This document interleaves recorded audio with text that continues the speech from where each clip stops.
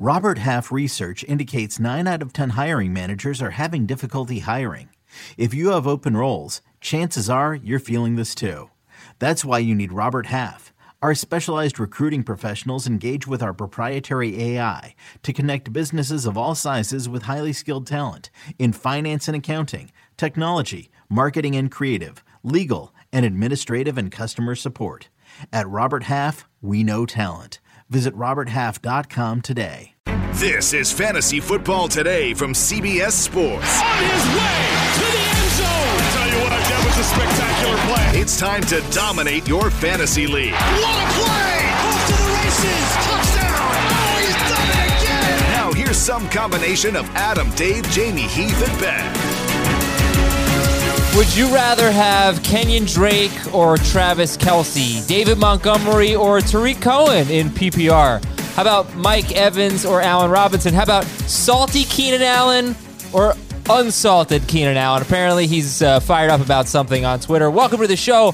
Hope you had a great weekend. It is Monday, and we are here on Fantasy Football Today with some ranking disputes before training camp. Everybody have a good weekend. Dave, Jamie, Heath? Yes. Yes. We are ready. Bring on training camp. Bring on 2 weeks of players jogging. Adam, the start of FFT on CBS Sports HQ is Monday afternoon. Yeah, it's a big day. You want to tell us more about it? Well, every day from now until eternity, we will be on CBS Sports HQ at 12 o'clock Eastern, which is our usual time slot. We're going for 30 minutes to start. My guess is by Tuesday, we'll be going for an hour, but we're going for 30 minutes to start. And should be a lot of fun. This is going to be a Dave, Heath, and Jamie week of 5 guys we're targeting and 5 guys we're avoiding. That will be starting on Tuesday. So it should be a lot of fun to see which guys that we're all going to be going after in drafts.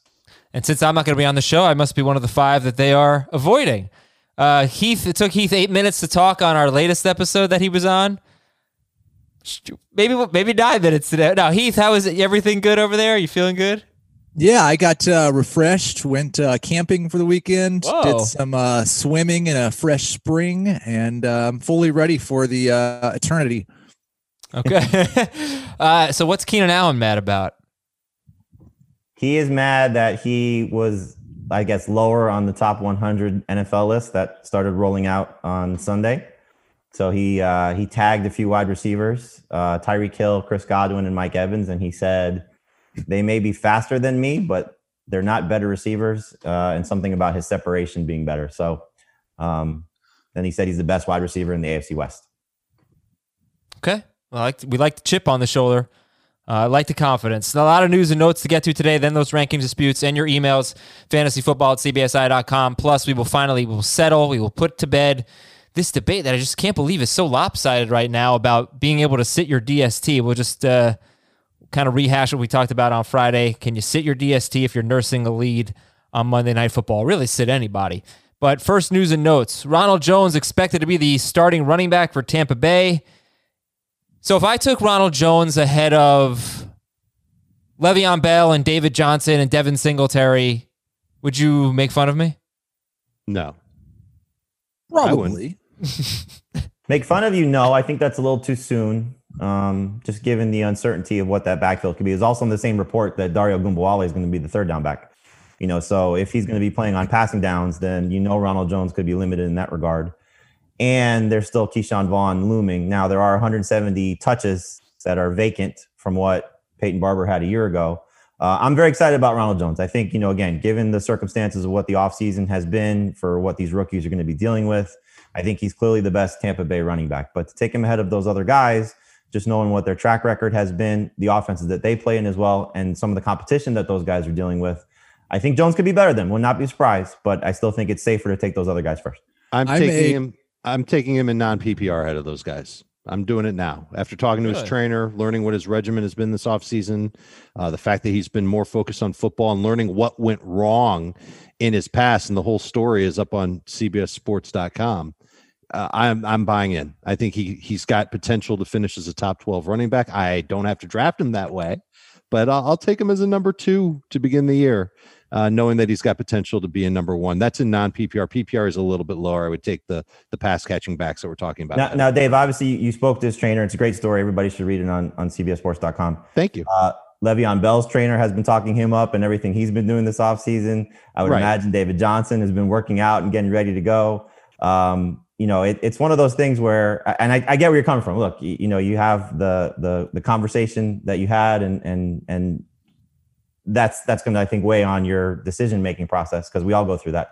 But I would imagine that all these other guys are in the best shape of their lives, doing things that they're going to be doing to be in the best possible condition going into the season.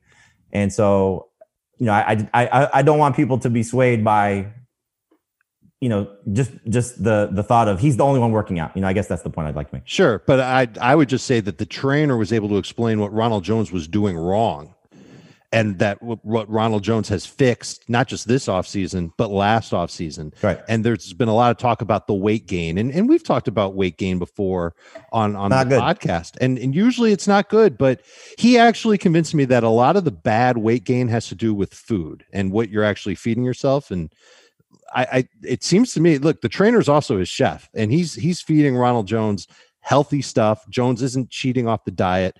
And there's evidence of Ronald Jones putting on weight and doing better already. It happened last year. So I think he's he added less weight this offseason than he did last offseason, and he's running just fine now. His football IQ has improved, like his pass protection. They've worked on it every day in the film room and on the field. I'm looking forward to seeing how he does in training camp and in inter squad scrimmages, whatever we hear about in Tampa Bay. I think he's got a great shot to be 1,300 total yards this year. Heath, hi. Hey, what's going on? Heath, so you want running backs on great offenses. Tampa Bay finished third in scoring last year, but oddly enough, here are the top 5 offenses last year: Baltimore, San Francisco, Tampa Bay, New Orleans, and Kansas City.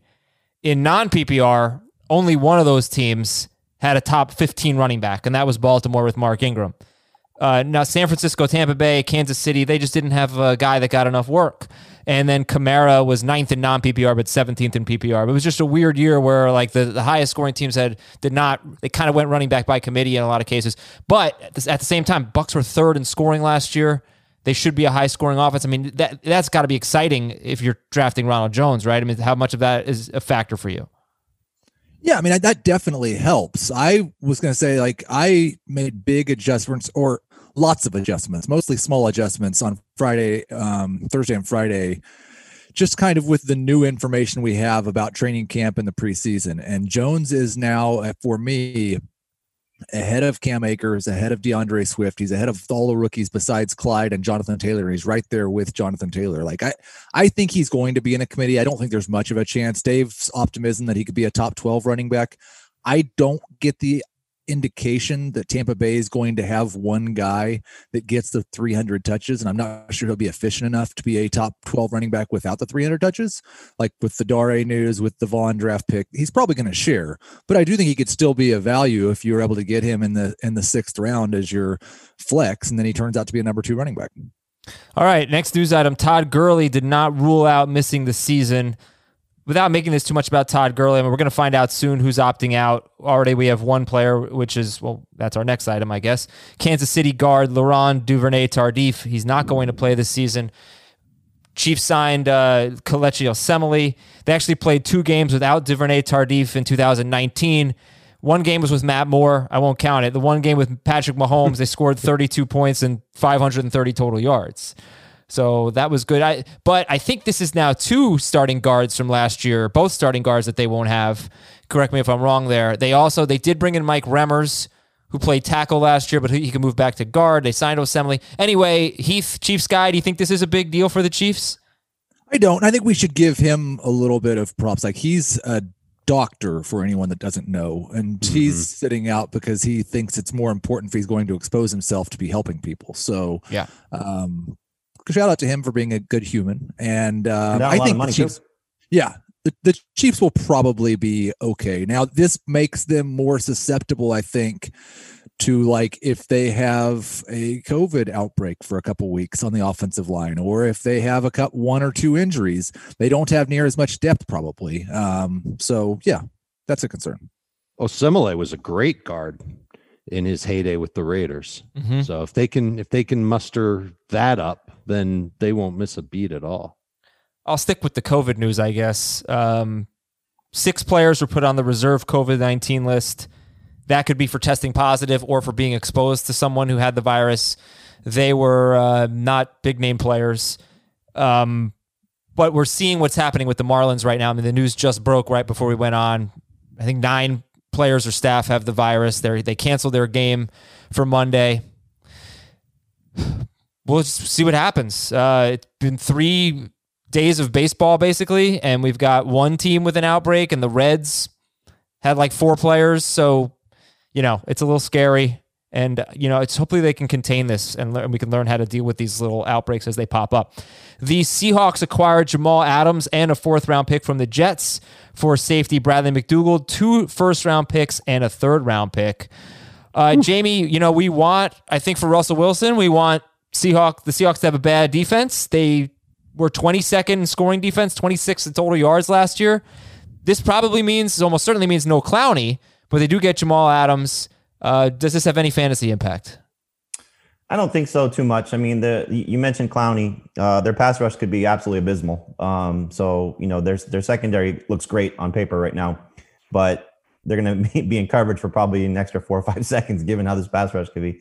So I wouldn't necessarily, alter my view of the Seahawks, but I would put this on the back burner of your mind in case they do decide to be aggressive in bringing another wide receiver. Josh Gordon probably makes the most sense, just given what the parties are, sort of dealing with right now. Gordon's still in Seattle. Seattle seemingly still wanting another wide receiver. But Antonio Brown going back on his retirement, no shock there. That's still a possibility because they're clearly going all in, knowing what they've just given up. They're trying to win now. And Russell Wilson, congratulations to you on your birth of your child, naming it win is fun.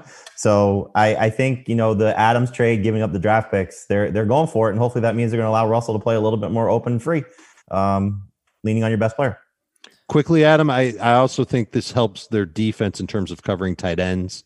They allowed the second most fantasy points per game to tight ends last year. A lot of it was yardage. It wasn't touchdowns. Adams can start to try and take away Kittle, Higbee, Dan Arnold / Max Williams, and everybody else that they play. Okay, Heath, I'm going to give you the rest of the news items. You give me a quick reaction. Here we go. The Dolphins traded for Adam Shaheen. Too bad Ben's not on. Make a Mike Gesicki joke. Tua Tagovailoa is ready to play. That's exciting. Yeah, Alex Smith has been cleared to play. He can. By the way, though, on Tua, it makes me nervous about the Dolphins receivers because I don't think he's going to be good for them like Fitzpatrick will be good for them. Alex Smith has been cleared to play. I'd love to see him back. And Heath, Dalvin Cook's agent said that Cook did not say he was going to report for camp. Mike Zimmer said that, he spoke to Cook. It apparently was through the running backs coach, and he was going to report to camp. But now his agent's like, nope, not true. What do you think? I think, if he's not there at camp, we have to take this seriously. I've speculated before, and I think it's been reported by others that actually know things, that this new CBA makes it much more difficult for players to hold out and to skip time. But we've seen running backs do things that were not necessarily in their best financial interest or their best career interest. And so if he's not there at the start of camp, we have to take this seriously. We are going to have an auction that we're going to air. It's going to be next Tuesday night or Tuesday afternoon. And it will be on Twitch. So we're going to have the visuals for you. We're going to do it on Twitch. And then if you miss that, you can hear that as an episode on this podcast. That'll air on Wednesday. But that's next week. So there's no Twitch this week. But next Tuesday, CBS experts, industry guests like Yahoo's Liz Loza. That's going to be next week, August 4th at 3 p.m. on Twitch. We'll keep promoting it. But follow along as we'll do an auction. It's going to be awesome. And we're back on HQ, as Jamie mentioned, noon to 12:30 p.m. Eastern every day going forward forever. CBS Sports HQ app. Download that, the CBS Sports HQ app, or go to cbssportshq.com. We got a special guest coming on Friday's episode. We have Ross Tucker coming on. So we're looking forward to that. I also emailed DeMarco Murray because I wanted to find out, since he was part of that 2011 rookie class, and they're the ones didn't have an off season because of the lockout. So I tried to reach out to him, see if he'd come on the show or just respond to my email. So far, I haven't heard back from DeMarco Murray, but we're working on it. We'll see. I just love that you have DeMarco Murray's email address. No, I think I'm pretty sure he's the running backs coach for Oklahoma. So it's like public. I just Google. I went on Twitter to find him, and then there's like a link to his website, and there's his email there. So I'm trying to get DeMarco Murray to talk about that, what it was like not to have an off season. I'm working on it, people. I'm working on it. I was going to do the Twitter poll now, but let's get to the rankings disputes, the crux of the show. Here we go. First ranking dispute, Kenyon Drake versus Travis Kelce. I used your PPR rankings here. Let's see. So Heath, it has Kelce higher. Dave and Jamie have Drake higher. And I've always mentioned that Travis Kelce, 3 years in a row, he's performed like a top 12 wide receiver. But in PPR, he's been a top 12 running back 3 years in a row as well. In non-PPR, he hasn't been. But in PPR, Kelce's been a top 12 running back and wide receiver 3 years in a row. That's amazing. So, Heath, since you are the highest on Kelce, you're above Kenyon Drake in your rankings, PPR, why don't you kick it off? A couple of things. One, I think if you look at what Kelce's done over the last 3 or 4 years, having him compared to the league's average tight end is basically like having an extra half a flex. He outscores the average player at the position by about 5 or 6 points per game. He's done it for 4 years in a row. And this kind of, for me, goes back to you can't win your league in the first round, but you can go a long ways towards losing it. I feel much more secure in what I'm going to get from Travis Kelce and that he is going to justify a late first, early second round cost than I do with Kenyon Drake, despite the fact that I do agree that Kenyon Drake has top 5 running back upside this year. Go for it, fellas. I understand Heath's perspective completely, and I think if you're trying to play it safe in round 1, Kelce works. But I know that running backs are the thinnest position in fantasy, and tight end isn't quite as thin as it's been in the past. And I'm not going to get another Travis Kelce, or at least I don't think I'm going to get another Travis Kelce in rounds 2 through 17. He's a unicorn. He's one of a kind, and I still have to veer toward the running back. I have to start 2 of them. I know that by the time I get to round 6, I'm going to puke when I look at the names of running backs that are available in my draft. And Drake in his 8 games with Arizona scored more fantasy PPR points per game than Kelce did last year. And it wasn't even close. He was in the 19 point per game range and Kelce was in the 15 point per game range. So I'm going to take a chance on a running back who should be the every downs guy for Arizona. It's an offense that's taking a step forward. He's going to catch a decent amount of passes. He'll get a lot of big plays. He'll have a lot of smash weeks, just like he did last year. And Drake's going to be my pick. I want to cover that running back position, and I'm not stressing over tight end like I might have last year. What's the ADP for both, Adam? I'm sorry. Oh, okay. Kenyon Drake is going 10th, and Travis Kelce 21st. But in our drafts, he goes closer to 10th. I'm almost certainly the way that I'm drafting this year is if I'm picking toward the back end of the first round, pretty much 8 on, I'm almost certainly trying to go running back. There's going to be a lot of different circumstances, 3 receivers, PPR, especially depending on the receivers that fall early in round 2, which could be Tyreek Hill or Julio Jones, where I will consider taking one of those guys because they're awesome. And Kelce falls into that category. But I think if you're picking in the 21 range, which is where I think we're going to end up seeing, is that if you get one of those top 4 or 5 running backs, hopefully Dalvin Cook is fine, then I think you're stretching to take a second running back there because of the guys that are going to fall to you. Because I think the Drake, Eckler, Chubb, Henry group that we're going to see, Sanders for everybody but us, Jacobs for probably most people as well, are going to fall somewhere in the neighborhood of 13 through 18. I think that's kind of where they'll live. But I think that's the range that I'm looking for. Kelce is probably 15 on, whereas I think Heath and Dave hit on this as well. Kelce is the floor play, which also has a good ceiling. Drake is the ceiling play, which also has a good floor. I think, clearly the safety factor is with Kelce. His upside is great, but if Drake hits at his position, you're going to feel a lot better about that. Okay. I just want to follow up with something Dave said, that you're going to puke when you get to the round 6 or later running backs. But that's where Ronald Jones is. Well, yeah, that's now where Ronald Jones is. I'm ready to take him in round 5 now. Okay, so Damian Williams, J.K. Dobbins, James White, Darius Geis, Keyshawn Vaughn, Tariq Cohen, Marlon Mack, Dolphins guys, Tevin Coleman, Kerryon Johnson, Philip Lindsay. Really?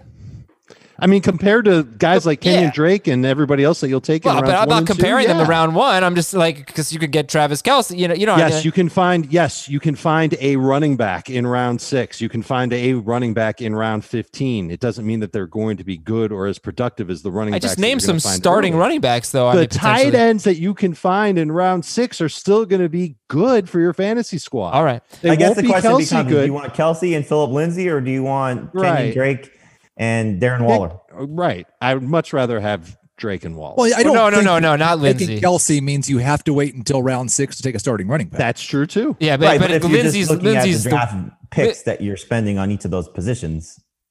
Lindsay's way back. Lindsay's like round 10. It would be like I don't know. That's the last name I heard. It would be like Marlon Mack, or maybe Damian Williams, but Marlon Mack or better one. So Tariq Cohen, Ronald Jones, Tariq Cohen, Kareem Hunt, Travis Kelce and Ronald Jones, or Kenyon Drake and Darren Waller. I'm taking Drake and Waller. Of course, I'm going to probably end up getting Drake and then Jones and then Waller if I go that route. Okay, everybody. I think Jones is worth a pick before round 6. Go ahead, Jamie. So, what would you do? Would you do Drake and Waller or Kelce and Jones? I would take Drake and Waller. All right, Heath. I think I'd take Kelce and Jones. I was trying to pull up and see if I had a bigger difference between who I had I've got a 75-point difference between Kelce and Waller, and it's almost exactly the same between Drake and Jones. Perfect. That's love the way that works out. All right, next debate: Mike Evans versus Allen Robinson. Robinson got 154 targets last season. He was the 11th wide receiver in non-PPR, 8th best in PPR. Evans, on a per-game basis, was top 5 in both formats, but he missed 3 games, and he barely played in another one, but I'm still counting that one. Mike Evans or Allen Robinson, and Dave is higher on Evans. Jamie and Heath are higher on Allen Robinson, and they are back-to-back in ADP right now since July 1st. 29th, 30th overall, wide receivers 8 and 9. Jamie, I'll give you the first word. You have, you have Robinson higher than Mike Evans. Again, PPR.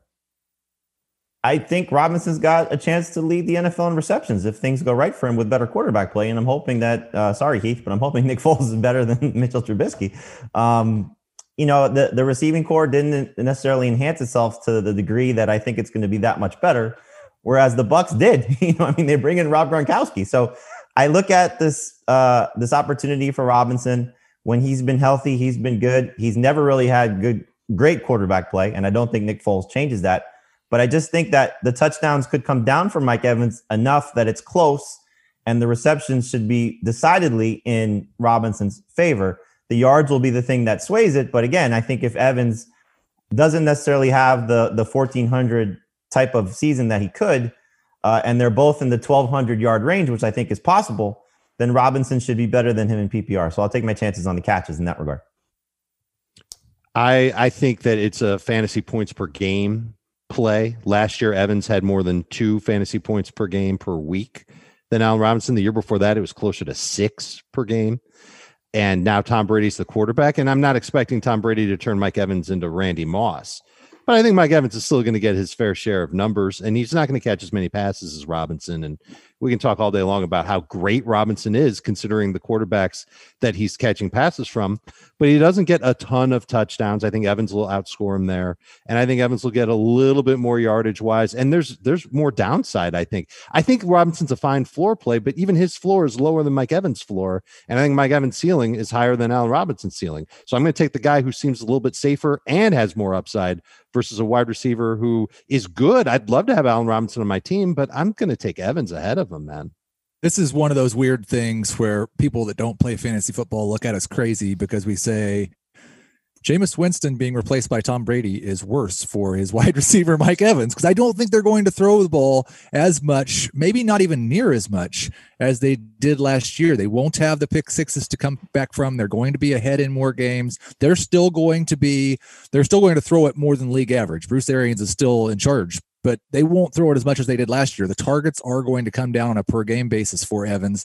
And I anticipate that Brady is going to lean on those little passes to the tight end, to the running back. And then he'll take some shots, more shots than he did in New England, but not near as many as Jameis Winston did. So I'm worried about Evans' total targets, and whether it's Nick Foles being better than Mitchell Trubisky or Mitchell Trubisky being better than he was last year, the quarterback play will be better this year than it was last year for Robinson. So all that being said, I like Robinson better in PPR. In non-PPR, I would still take Mike Evans. I agree. Same. Okay. Let's go to our next debate. Ben Roethlisberger versus Jared Goff.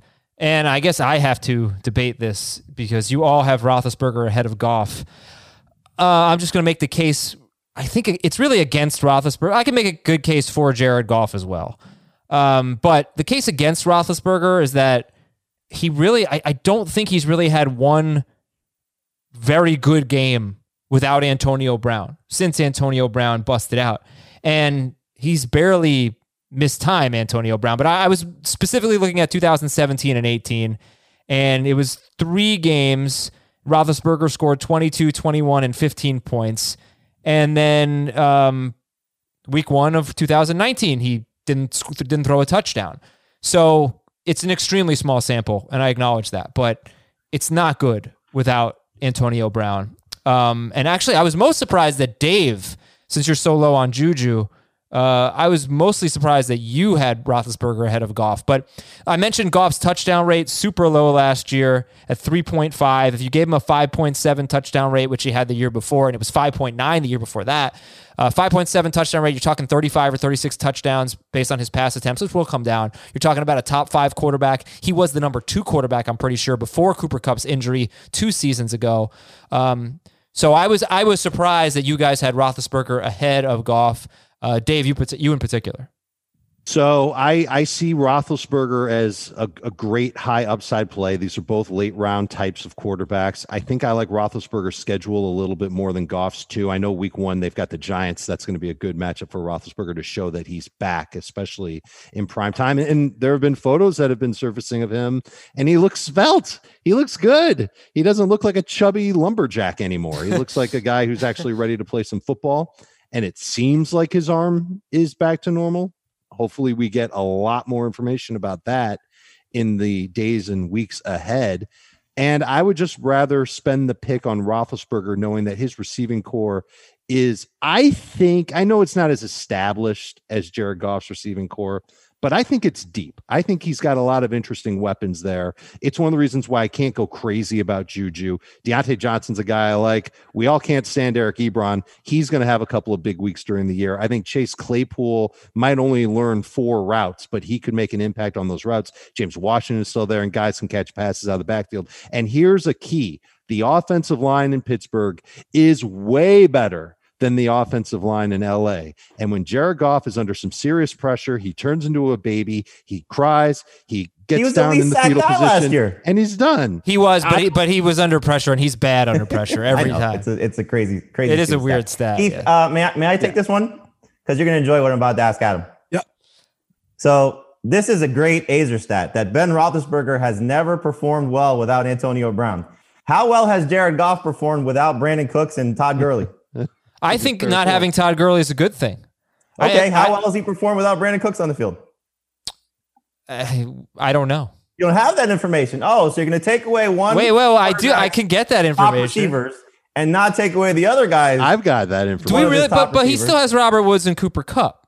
Oh, so Roethlisberger doesn't have anybody. It's Juju. I thought Dave just listed a whole slew of wide receivers that are pretty good. Look, Roethlisberger's old, man. Look, Eli Manning, it went like that. He is old. Phillip Rivers had a horrible season last year. Roethlisberger's that same draft class. For me, the big thing is, like, these are guys outside of our top 12 quarterbacks. If we had 2 quarterback league rankings, I might rank Goff higher. But the last time we saw Ben Roethlisberger play a full season, he was QB3. I don't really think Jared Goff has QB3 upside. And he was QB6 that same season. And it all fell apart at the end of the year. I will say this, that last year, if you take away, and again, this is an Adam stat thing. Good. If you take away the 4 games where Goff combined for 12 fantasy points, it was against 3 of the best defenses, and I'll throw in Chicago because they were obviously still very good. So 4 of the best defenses in the NFL. Baltimore was 1, San Francisco was 1, Pittsburgh was 1. He was miserable, clearly, in those 4 games. The rest of the season, he averaged 23 fantasy points per game in his other 12 matchups, including having 23 against the 49ers in the rematch. So there is a very good opportunity for Jared Goff to bounce back. And to your point, Adam, without having Todd Gurley on the field, maybe he throws more in the red zone. Maybe he gets some of those rushing touchdowns. They don't go to Akers or Henderson or Brown. It does go to one of the wide receivers. And as we saw, Higbee broke out last year. Kupp and Woods are awesome. So this could just be a personal preference. As Heath said, these are guys that are not ranked as top 12 guys. If you feel safer with Jared Goff, like in our magazine, I believe it is, next edition of our magazine, Chris Towers, I think this was the draft. He took Cam Newton and Jared Goff. And I asked him about that in the questionnaire that I posed to everybody. And I said, do you feel comfortable with these 2 quarterbacks? And I think this is the perfect scenario that you want to do if you're going to swing for the fences on a quarterback like Cam, who could have a top 5 bounce back season if things go right, is you take a guy with a good floor. And Goff probably has a safer floor than Roethlisberger because of his age, because coming off of an elbow injury in an offseason that he does not have probably the same rehab. And he looks fine, like Dave said, and the video looks great, and his physical appearance looks great, but may not have the same rehab with the team because he wasn't allowed in the facility, all those things. So he may be safer, Goff, over Roethlisberger. But like he said, I don't know if Goff has the same ceiling. So we'll see. And Steelers defense, much better than it was last time. Yeah, that's another thing. Field, so much better. That thing factors in. Rams defense may be worse because no Wade Phillips there and some changeover. So if you want to go Goff over Roethlisberger, I'm totally fine with that. They're almost back-to-back for me in my rankings. But I do think that Roethlisberger's ceiling is a little bit higher. That's why I would take him. Well, I can tell you, late round picks, so you shouldn't care about your floor here when you're in round 13 plus. I can tell you that I do know how well Jared Goff did in 2 games without Brandon Cooks, Jamie. Combined 7 fantasy points. There you go. There's also the game before that where Cooks had a 0 and Goff had 26. Yeah, it's all matchups. The game before it was all matchups. All year it's more matchup than anything else. Well, so was Roethlisberger's. It was like a Patriots defense, a Ravens defense. Like it was the same thing. Oh, without Antonio Brown? Yeah. All right. Let's take away Antonio I mean, his Brown, track record without AB is not great. Jared Goff. I didn't hear that. Okay, we're gonna take a break. We're gonna take a break here, and when we come back, Chris Carson versus the elite quarterbacks, and which Bears running back is better in PPR. We'll be right back. You can now relive the best moments of the UEFA Champions League 24/7. The UEFA Champions League channel is a new 24-hour streaming channel serving nonstop goals, highlights, and full match replays from the world's most prestigious club competition. Reminisce on your favorite moments, legendary players, and brilliant goals with the UEFA Champions League channel, streaming around the clock on Pluto TV and the CBS Sports app. Paramount Plus and the National Park Foundation present A Mountain of Zen. Are you still listening? Good. Take a deep breath. You needed a break. This Earth Week, you can live stream 7 national parks for 7 days on Paramount Plus. So, yes, you can literally stream a stream. Paramount Plus, official streaming partner of the National Park Foundation. Well, for us, when we draft, you get to the 3rd round and those 2 top quarterbacks are sitting there. For many others, you're talking more like 20th overall. But Chris Carson might be the best running back on the board. So Chris Carson or Patrick Mahomes, Dave and Heath have Carson ahead of the quarterbacks. Jamie, you would take Mahomes and Lamar before Chris Carson. Carson is sort of at the bridge for me with the running back position of where it starts to get a little bit murky. And I certainly understand if he hits and he's right, he's going to be good. But I think I'm going to start to be out on a lot of these guys coming back from lower leg injuries, or leg injuries, excuse me, with Carson coming back from the hip injury, kind of similar to what I said about Roethlisberger previously. Like I'm just concerned in certain cases, and it's very case specific. Like Jarvis Landry, for example, same situation coming off of a hip injury. I'm just a little bit worried about what the long-term impact could be, especially for Carson. He didn't have surgery. So hopefully his bone is healed, but this is now 2 of 3 seasons where he hasn't been able to finish the year.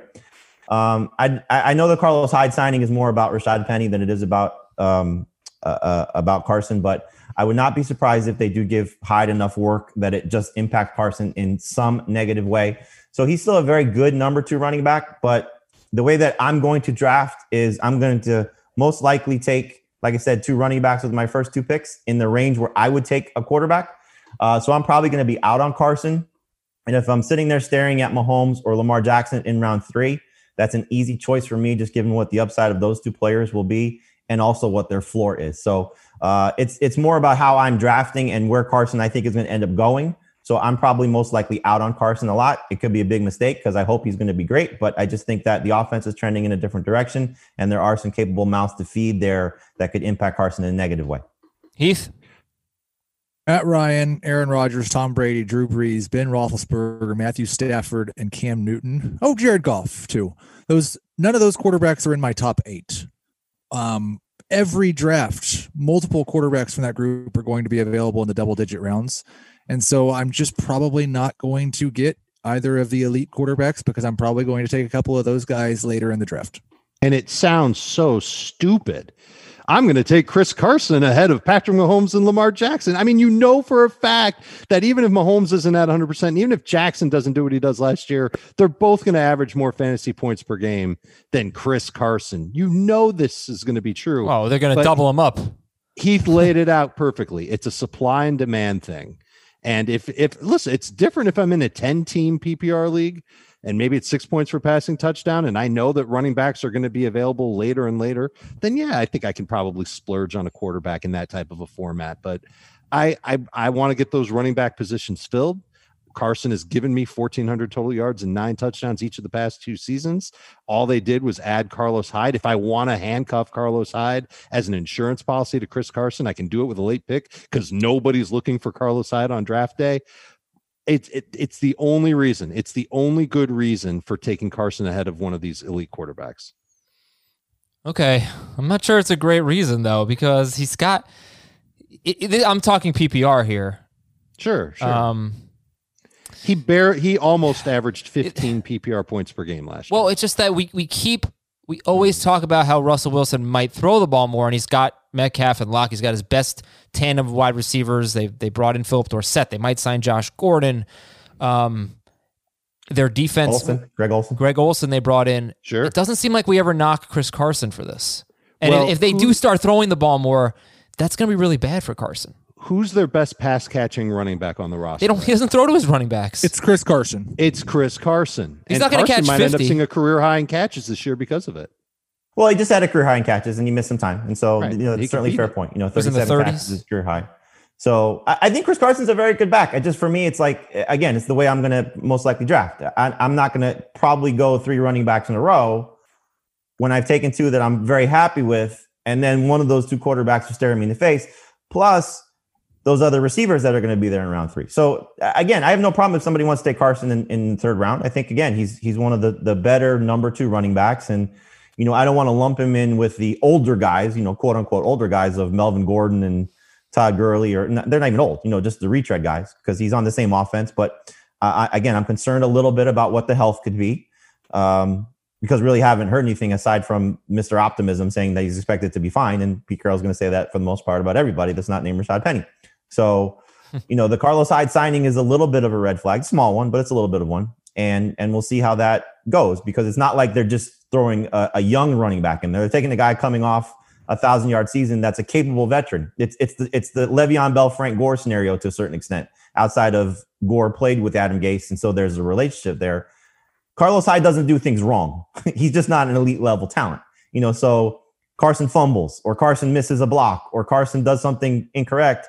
There's a guy that's capable of doing something right sitting there on the bench. And just to go back to what Adam said about like Seattle throwing more, I do think if that happens, Chris Carson plays 16 games, he probably joins the 50 catch group. All right. That's a group of top 12 running backs. Fair point. Tariq Cohen versus David Montgomery in PPR. Heath has Cohen higher, 1 spot ahead of Montgomery. I brought this one up, though, even though they're back-to-back. Dave and Jamie have Montgomery well ahead, at least 6 spots ahead of Tariq Cohen. So, Heath, you at least think it's a debate. Again, you have Cohen 1 spot ahead of David Montgomery. I can give this stat a little bit later. I just thought it was kind of a fun stat. But go ahead. Why don't you kick off the debate of Cohen versus Montgomery specifically in PPR? It's not and I'm assuming Heath in half PPR. It's easily Montgomery for you too. It is, and this is PPR. one of the problems when we do these rankings. I've got them separated by 1.5 in full PPR projections for an entire season. So I do think I'm pretty optimistic about Montgomery being better than he was last year, but most of the reasons that I'm optimistic about that are also good for Tariq Cohen. His efficiency was even worse than Montgomery's, and with Cohen, we actually have a track record of 2 years before that shows that he's actually a very good running back, and he's much more likely to regress in a positive manner than what we saw from Montgomery last year, just because we have the track record from Cohen. I think Taylor Gabriel leaving, while it's going to help Anthony Miller, will also help Tariq Cohen, who lines up in the slot a lot and will run a lot of those bubble screen type plays, maybe get him a few more big plays down the field. And so I like both these guys. I really wouldn't be too upset if I started with wide receivers and Travis Kelce early in the draft to have these two guys as my starting running backs. I think they're both going to be borderline starters in PPR. I've got Montgomery ranked higher, but I'd rather get Cohen at his ADP, which is going to be a little bit later in PPR, than Montgomery at his, because if Montgomery can't get going, and look, he barely had more PPR fantasy points per game than Cohen last year, and Cohen played half the snaps last year. But if he can't get going, the Bears are going to have to make a move at running back. And I think just the smartest thing for them to do is just say, all right, we're just going to throw the ball a lot, and Cohen, we're going to get him the ball in space. But I'm not sure that that's going to happen. What if Montgomery does bounce back? And Montgomery seems to be a real sure bet for short yardage and goal line compared to Cohen. So I'm going to take the second-year running back who doesn't catch nearly as many passes, but could get 35 catches and did better in PPR on a per-game basis last year than Cohen did. I think if you are rooting for Tariq Cohen, you want Nick Foles to be the starter because he won't run as much as Trubisky will. So that'll help with some of those dump-off passes. This is almost, for me, floor versus ceiling and depending on how you build your roster type of move. Because I think if, like he said, if you need, I think a little bit more of a guarantee, you want to take Tariq Cohen. If you want to swing for the fences play, I think it's more Montgomery, which is why I have him ranked higher than in that format, and certainly higher in non-PPR. I think if both guys stay healthy, the touches will favor Montgomery. I think Dave is right. The touchdown should favor Montgomery. Receptions is not going to be close because Tariq Cohen should definitely, as he said, help fill the Taylor Gabriel role, help play a variety of roles, can play in tandem with Montgomery as well. So again, I think if you need a safer play to sort of solidify your starting lineup, whether it's one of your top running backs or flex, it's probably better to go Cohen in PPR. But if Montgomery hits, you're going to be thrilled about where you're getting him in that round 6 range. So I think that's the play that I would make. Well, that's the last thing I wanted to say. There's no doubt, based on current NFC ADP, who the better value is here. There is no way there should be. Currently, David Montgomery is a round 4 pick, 47.9, I think, over the last 2 weeks, over the last month. Tariq Cohen at the end of round 8. So this is where people are just pushing up these 250 touch running back type of guys. And again, if he hits, he's going to be great. But it shouldn't be that much difference between the two of them. I tried to do some math.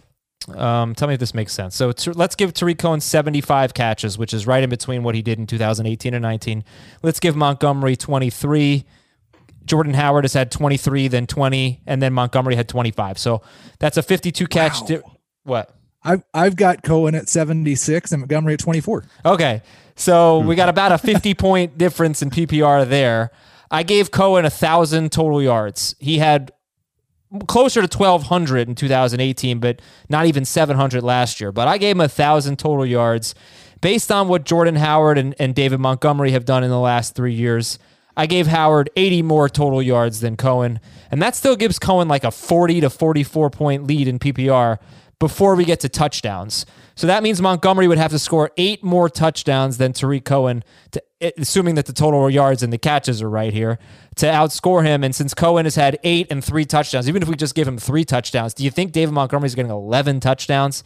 So Montgomery would have to just do a lot better, I guess, than Howard and Montgomery did last year.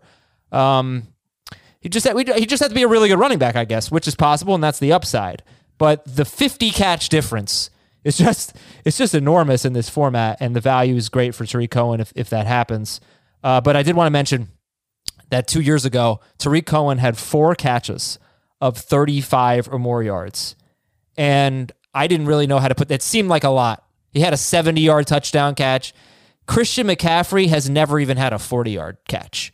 He's had 2 catches in his career of 35 or more yards, and they were, I think, 37 and 38 yards. Cohen did that 4 times and 3 times was like 45 or more yards in 2018. So I'm not chasing 2018. I think that was Cohen's best season, like it will be.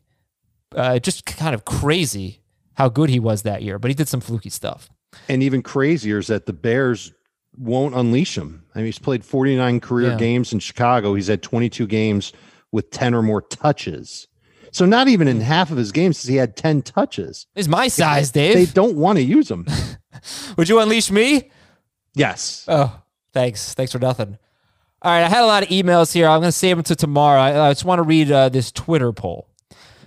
I want Jamie and Heath to weigh in on this because they did not on Friday. We debated this on Friday's show. Now let's do a Twitter poll. A team is winning a fantasy matchup going into Monday Night Football and only has a DST left.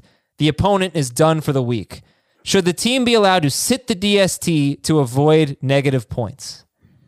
And there were 4 of us on Friday's show, and I was the only one that said no. So 75% said yes, 25% said no. And the Twitter poll, 76.5% said yes, you should be allowed to sit a DST, and 23.5% said no. I am really shocked at where the public opinion is on this. Jamie, how do you feel about this? Should you be allowed to? No. Yeah, but, right. Hell yeah. But if your league allows you to and it guarantees you to win, then yes, you do it. Yeah, well, that's the premise. Should your league allow it, I guess. But. No, I mean, you set your lineup for a reason. That's why you have limits on your starting lineup. That should be the case. Heath? I think we had this happen in a fantasy baseball league this week. Someone did not have a catcher on their roster. Waivers went through and they didn't have a catcher and the season was starting and they were just taking a 0 for the week because they didn't have a catcher. My league? One of my leagues? No, not one of your leagues. All right. And then the commissioner went in and gave them a catcher that's not in the league any longer just so that they would score points at their other positions. It's obviously totally dependent on what your league setup is. I personally think you should be able to take a 0 at a position if you want to. But that's not fair.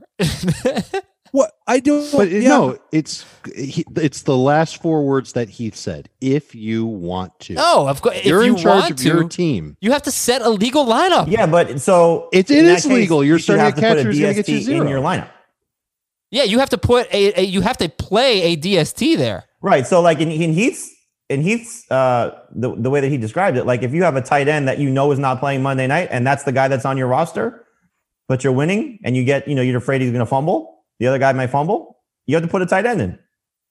Yeah, put a tight end in that's not going to play and going to score 0, but you can't just sit the tight end and not have a tight end. Why not? It's your team. If you can do it if you want to. This comes back to our standard setup is that if you don't have a position filled in your lineup, then you've got no legal lineup. Yes. Where most other people are playing outside of CBS, that is not a thing. If you have an open lineup, that spot just scores 0 and the rest of the team's points accrue. So if you're in one of those leagues, there's no reason you can't do this. I don't think you should be in one of those leagues. I think that is silly. I think every league should require I understand you it, but as you start... are seeing on the podcast and on the Twitter results, 3/4 of the world is wrong. You. Yeah, right. So I'm trying to influence them and make their lives better, Heath. That's what I'm here for. To make people, you're not going to do that. Make people happy. I don't think that's making their lives better. You're taking away an option and a choice. And Freedom. This is America. And this is fantasy football. And I can't think of anything that's more patriotic and definitive of freedom than fantasy football and the ability to set your lineup the dumb thing is that why would you give defense negative points? That's just stupid. Well, no, it's just your defense, like you've got. I know you give up a certain amount of look, it could be your quarterback, right? I mean, sometimes those quarterbacks have those 4 interception games. They end up with like -5. So, Adam, running back fumbles on the first play. But the part of that, though, is like, if your quarterback throws a pick 6 and it counts against your defense, like just scoring, that's stupid. Yeah, that is dumb. Go ahead, Heath. To clarify, if you were in this situation and it was first come, first serve waivers on Sunday and Monday because of COVID, and there was a defense on a bye, you'd be fine with picking them up and playing the defense on the bye to get 0 points. Correct. I would.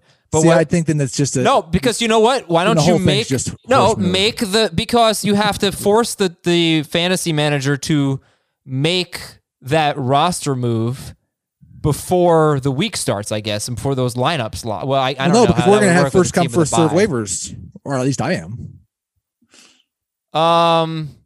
Nobody locks until their game starts. If you're on a bye, your game never starts. So that's an interesting, because a lot of times this is brought on by an email about a championship matchup, and there were no teams on bye. So this was Monday Night Football, and you couldn't pick up a team that was on a bye. So that is a bit of a gray area. I'll have to think about that, Heath. But I really think that you need to start a legal lineup. That's how I would do it. I just, Well, no, but everywhere else, that is a legal lineup. The only way you could have an illegal lineup was by playing too many players. You can't have an illegal. There's no penalty if you go out on the field with 10 players on defense. You just only have 10 players. But it's a penalty if you do it on offense. I'm not sure. Is it? I think it probably is. I don't think so. Well, and we're talking about defense anyway. You could run 0 defenders out there in an NFL play, and there would be no flag thrown. Is it? No, it probably is. Is it a penalty? I don't know if I've ever seen an offense. No, because teams have played with. There's never a not enough men on the field penalty. No. Can an offense snap the ball at 10? Yeah, I guess they probably can. I believe they can. Yeah. I believe it's happened. I think we just won the debate. I don't think so. I don't think so at all. This is preposterous. I got to go. We're out of here. There was no debate. What are you talking about? All right, everybody. Thanks for listening. More training camp stuff tomorrow. We're going to talk about training camp battles, who's going to rise in ADP. We've got a fun points per game episode coming up this week. We got Ross Tucker on Friday. We got a good week of fantasy football podcasting. Vote for us to nominate us on Podcast Awards. Tell your friends about our show, and we'll talk to you on Tuesday.